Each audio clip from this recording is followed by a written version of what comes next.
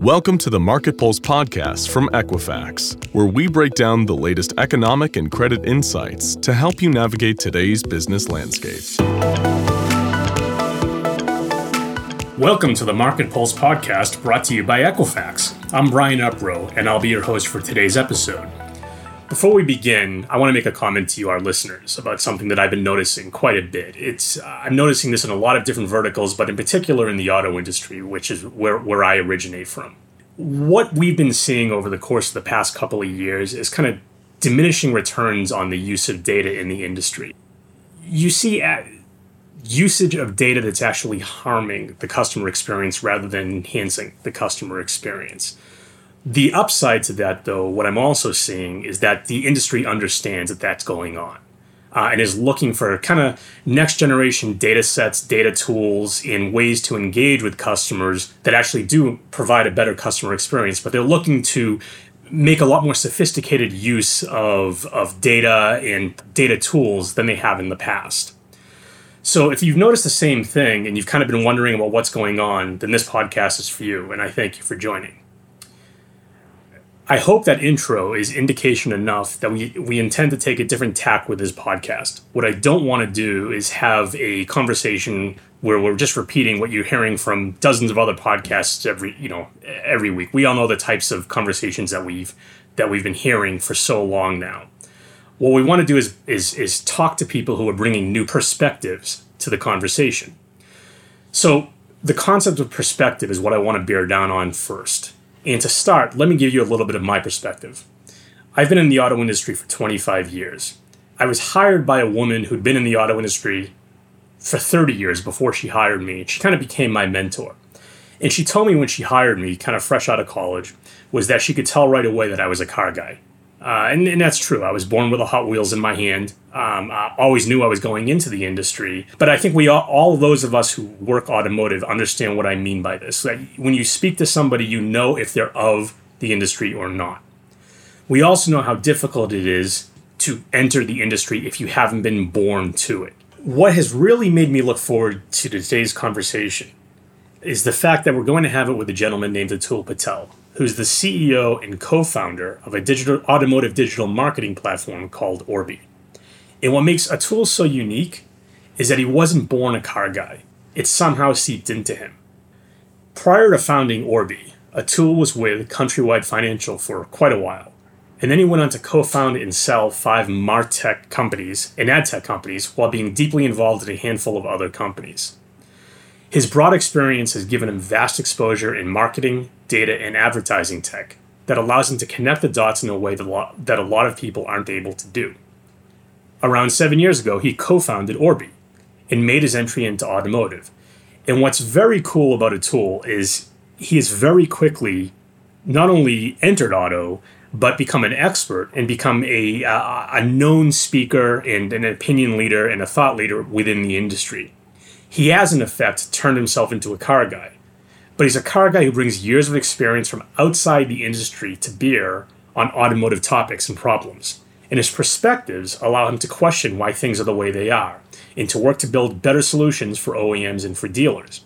So there's the perspective of being a car guy from the beginning, such as my own, and there's a perspective from a guy like Atul who comes in from working with dozens of companies outside of auto and bringing some of what he learned and some of those best practices into auto.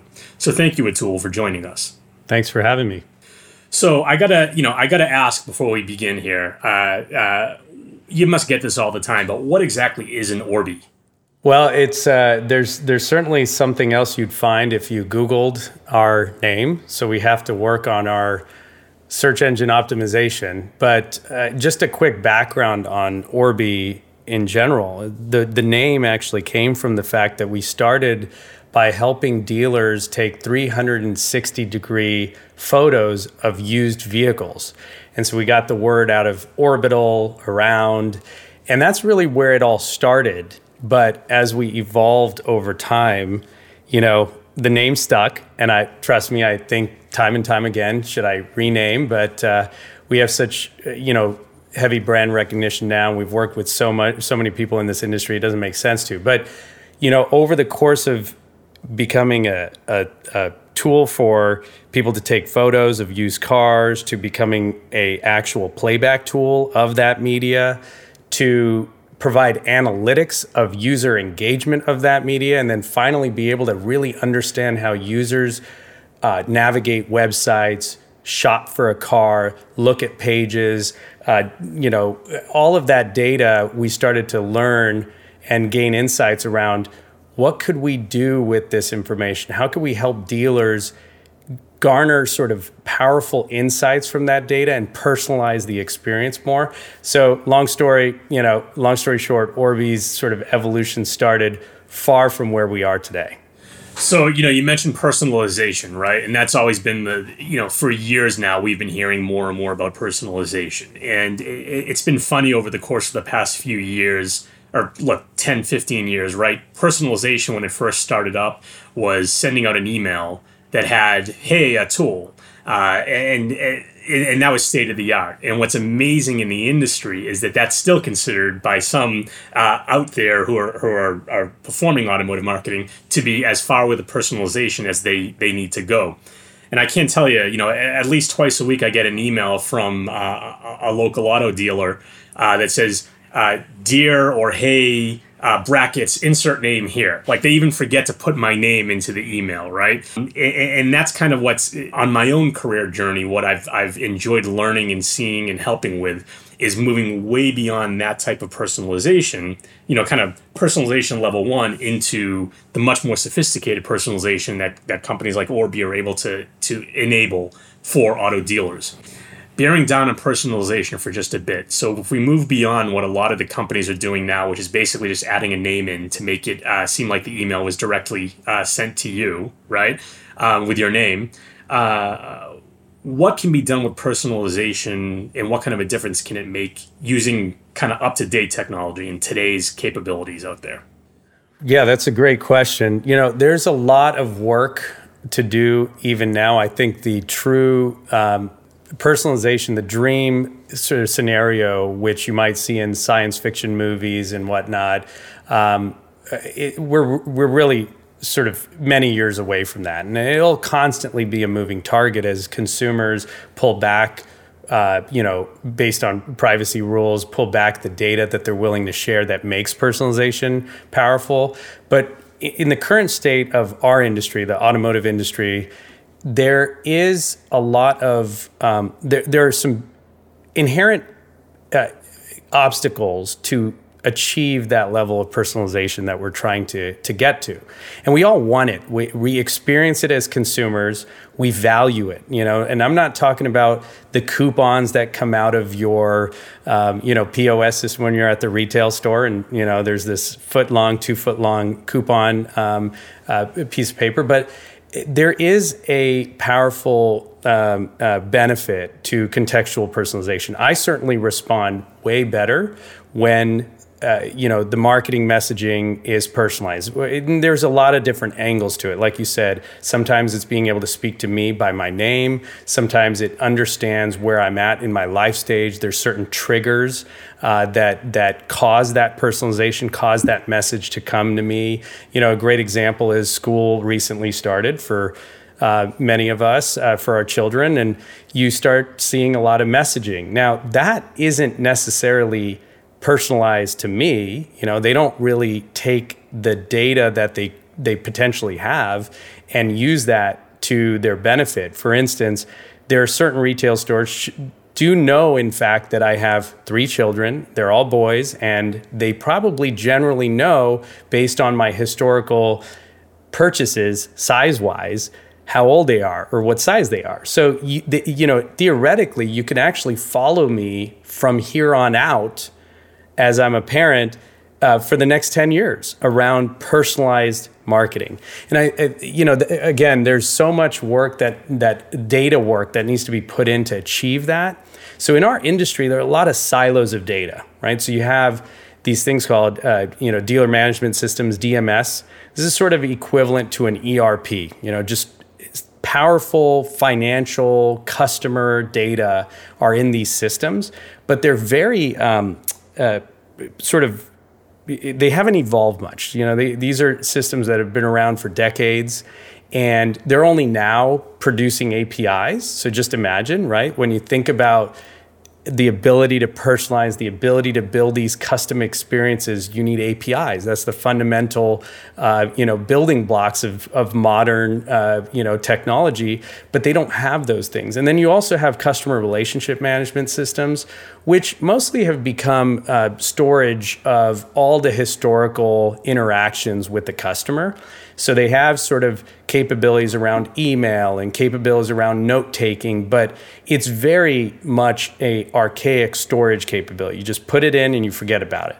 And then of course you have all these website, systems, these end user experiences, right? You got your websites, your chat tools, your forms, which can include credit forms or lead forms.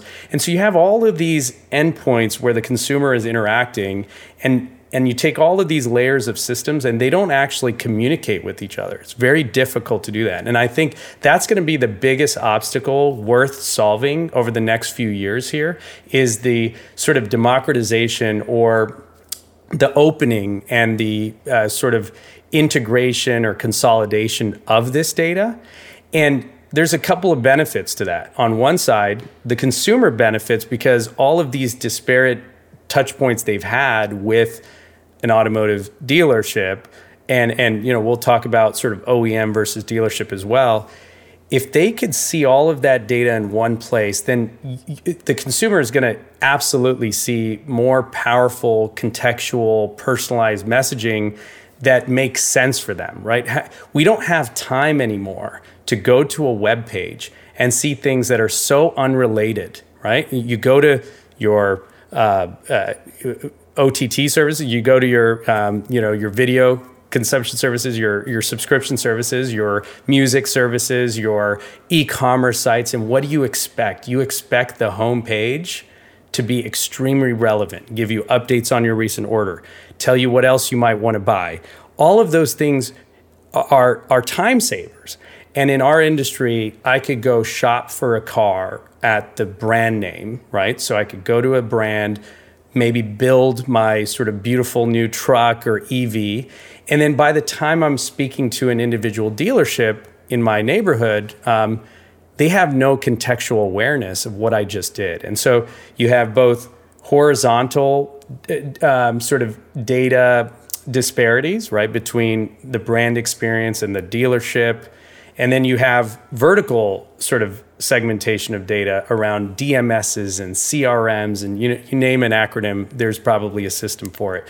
So I think, Brian, the opportunity here is to bring it all together, and then you can actually do event-based, they call it event-based marketing, where, Brian, you do certain set of events, and leading up to that final, if you do a certain set of events, you fit into a model, and that model allows you to be personalized. And the messaging could say, okay, if he did A, B, C, and D, here's what another million people like that did. Here's the inevitable next step. Let me personalize that experience for him using his data as well as the broader model that kind of is how most of the recommendations we get in our media consumption and our shopping sort of, that's how it applies in those industries. But right now in automotive, you see a lot of opportunity to bring together all of that data and then augment that data with additional external third-party information that makes it even more powerful and contextual. So to summarize what you just said, right, the first thing is the data silos, right? So there's a bunch of different homes for data that don't talk to each other at the average dealership, and even at the average OEM. I mean, let's not kid anybody. I mean, they're just as siloed as the dealers are in a lot of cases. So you have the data silos. You also have, though, the quality of the data inside of those silos, right?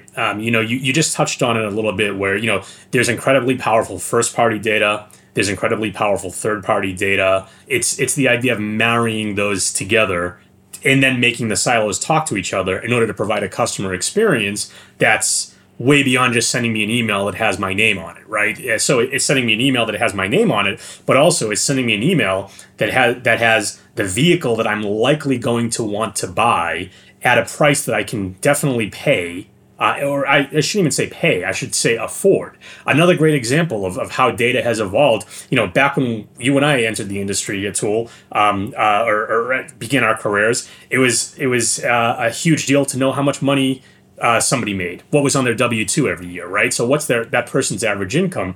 Now, as an example of the additional sophistication that's available is, what does it really matter if we know how much a tool's W-2 is versus what if we actually know what a tool can afford?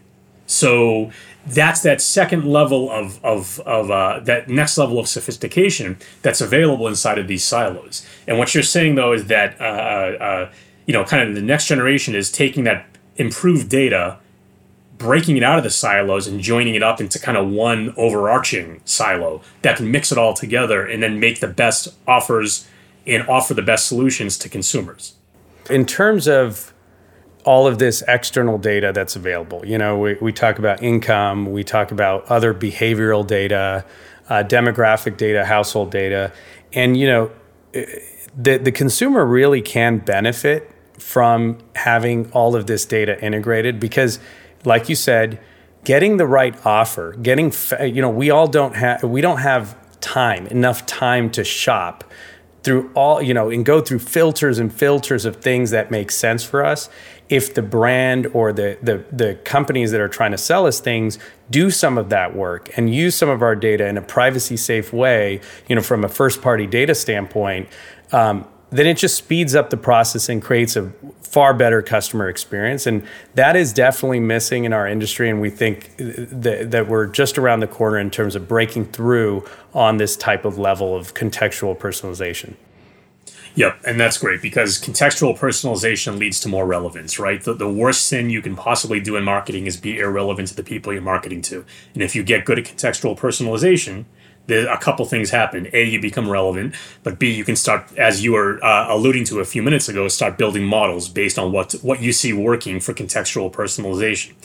And, everybody's favorite example, but my all-time favorite example is Amazon. In terms of contextual personalization, they have gotten so good at this that they actually have a program where they're attempting to, they can literally discern what you're going to buy before you know you're going to buy it. And they actually have a beta program or a program they've been considering doing where they actually send you items that they believe you'll buy if you just try it once. And that comes from unbelievable, A, collection of data, but B, not treating the data as being in individual silos. But, you actually touched on something, you used that magic word privacy a minute ago, right? And it's a incredibly important topic right now, especially in this whole concept of personalization. So I know you've been one of the emerging thought leaders around how the auto industry needs to take consumer privacy seriously. How do you reconcile being in MarTech and AdTech and yet being an advocate for privacy?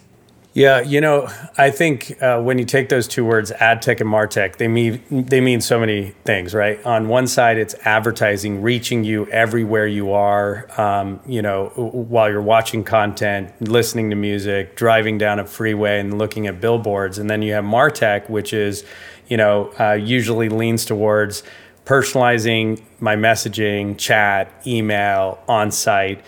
And one of the big opportunities for automotive dealerships and really the automotive industry as a whole is using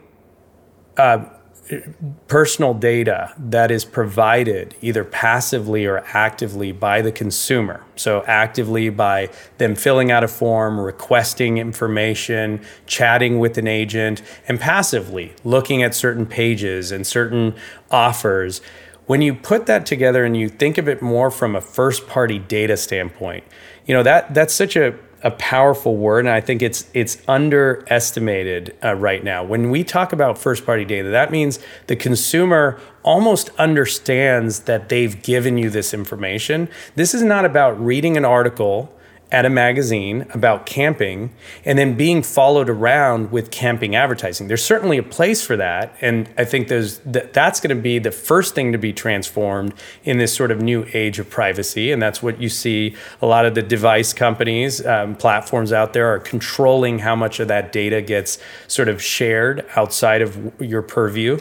But when it comes to me engaging with an auto dealership, I want them to know that I want them to use all the data that I've given them, that they've been able to augment and enrich, and say, I don't think they're going to buy a new car right now, but it might make sense based on where they live, the signals they've provided, the services they've done with us in the past 5 years, their patterns over the last 20 years in their car ownership, elements about our current lifestyle and the fact that some people work from home, we don't drive around as much, we live in the suburbs. When you take all of that data and say, let's not chase him now to try to buy a car, let's warm him up, let's keep him informed with what new models are coming.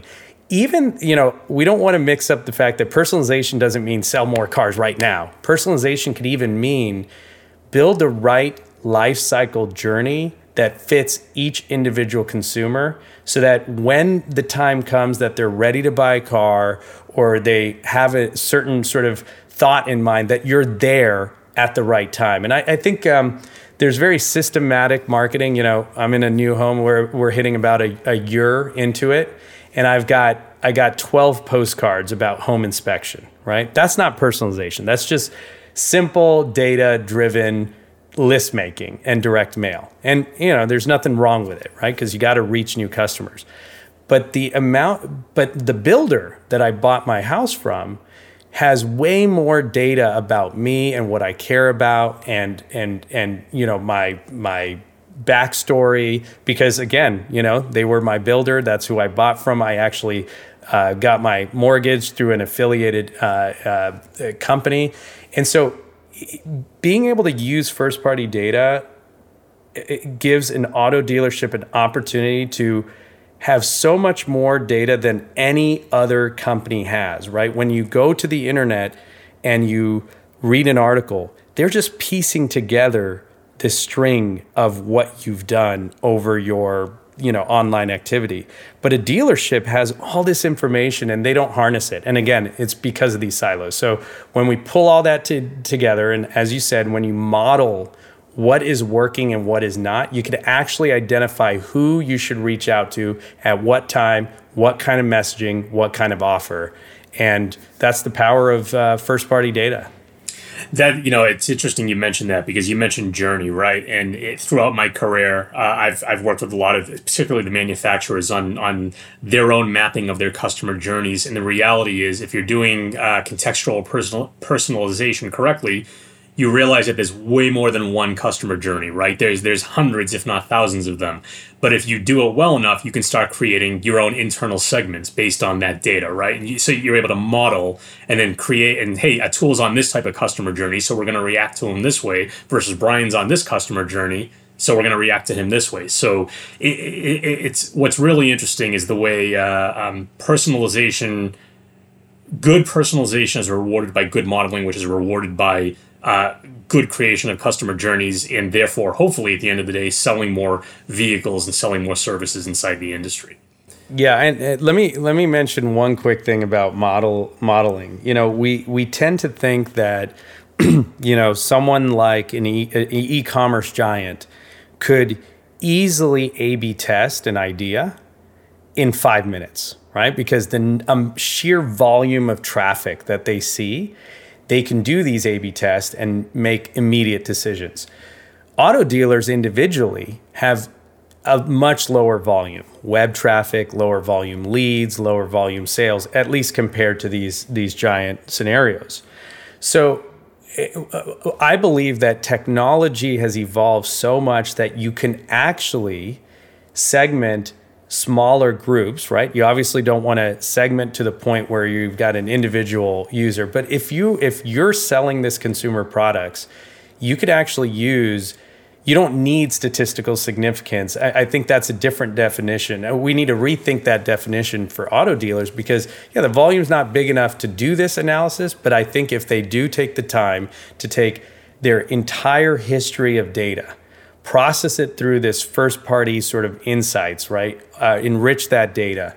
They could identify over the course of decades what has worked for their brand, and they could see how that has changed over time and almost sort of evolve accordingly and almost predict, hey, like now with this sort of EV wave, what am I going to change based on the history that I've had with my consumers over the last 2 decades? What am I going to do differently with EVs? How am I going to market to them? How am I going to sort of make them aware of these options? All of that can be done with even the amount of data that dealers have, which isn't as large as, a music subscription company. They have mounds of data, but I think dealers can actually do a lot with what they have today. Absolutely. And especially, when you look at the average price of a vehicle now is, in the $40,000, $40,000 to $45,000 range, right? If you're segmenting your database, where if you're doing audience targeting, if you find 3 people who match that criteria, you can't ever make that work. But if I can sell 3 additional cars as a result of being able to do that micro segmenting by leveraging my data, it's more than worthwhile.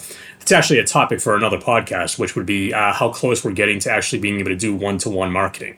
And, again, when I entered the industry 25 years ago, people were talking about one-to-one marketing. It's finally available. I mean, you can do one-to-one marketing now based on what we've just been talking about here. It's just you need to understand that capability exists. All right, Atul, one last question for you. For anyone who would like to learn more, to connect with you, to learn more about Orbi, where can they find you? Well, they can find me on LinkedIn or go visit us at Orbi.com. That's ORBEE.com. And when you do visit, you'll see a broad spectrum of capabilities and conversational items. So, don't get stuck on one. We actually believe that marketing is such a broad category, and we're doing a lot of work bringing it all in one. So when you do try to reach out to us and you read about it, get curious, reach out to us. Happy to have a conversation. Beautiful. Break those silos and enhance that data. That's the name of the game. Thank you so much for joining us for today's Market Pulse podcast and for this excellent conversation. The information and opinions provided in this podcast are intended as general guidance only and are subject to change without notice. The views presented during the podcast are those of the presenter as of the date this podcast was recorded and do not necessarily reflect official positions of Equifax. Investor analysts should direct inquiries using the Contact Us box on the Investor Relations section at Equifax.com.